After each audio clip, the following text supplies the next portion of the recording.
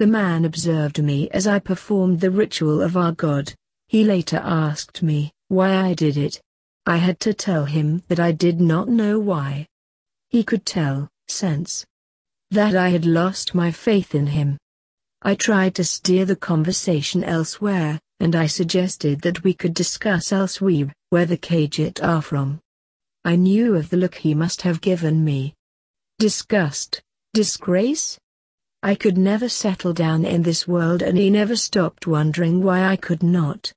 He hid his face in shame as I gathered my things from the bed and the bathroom.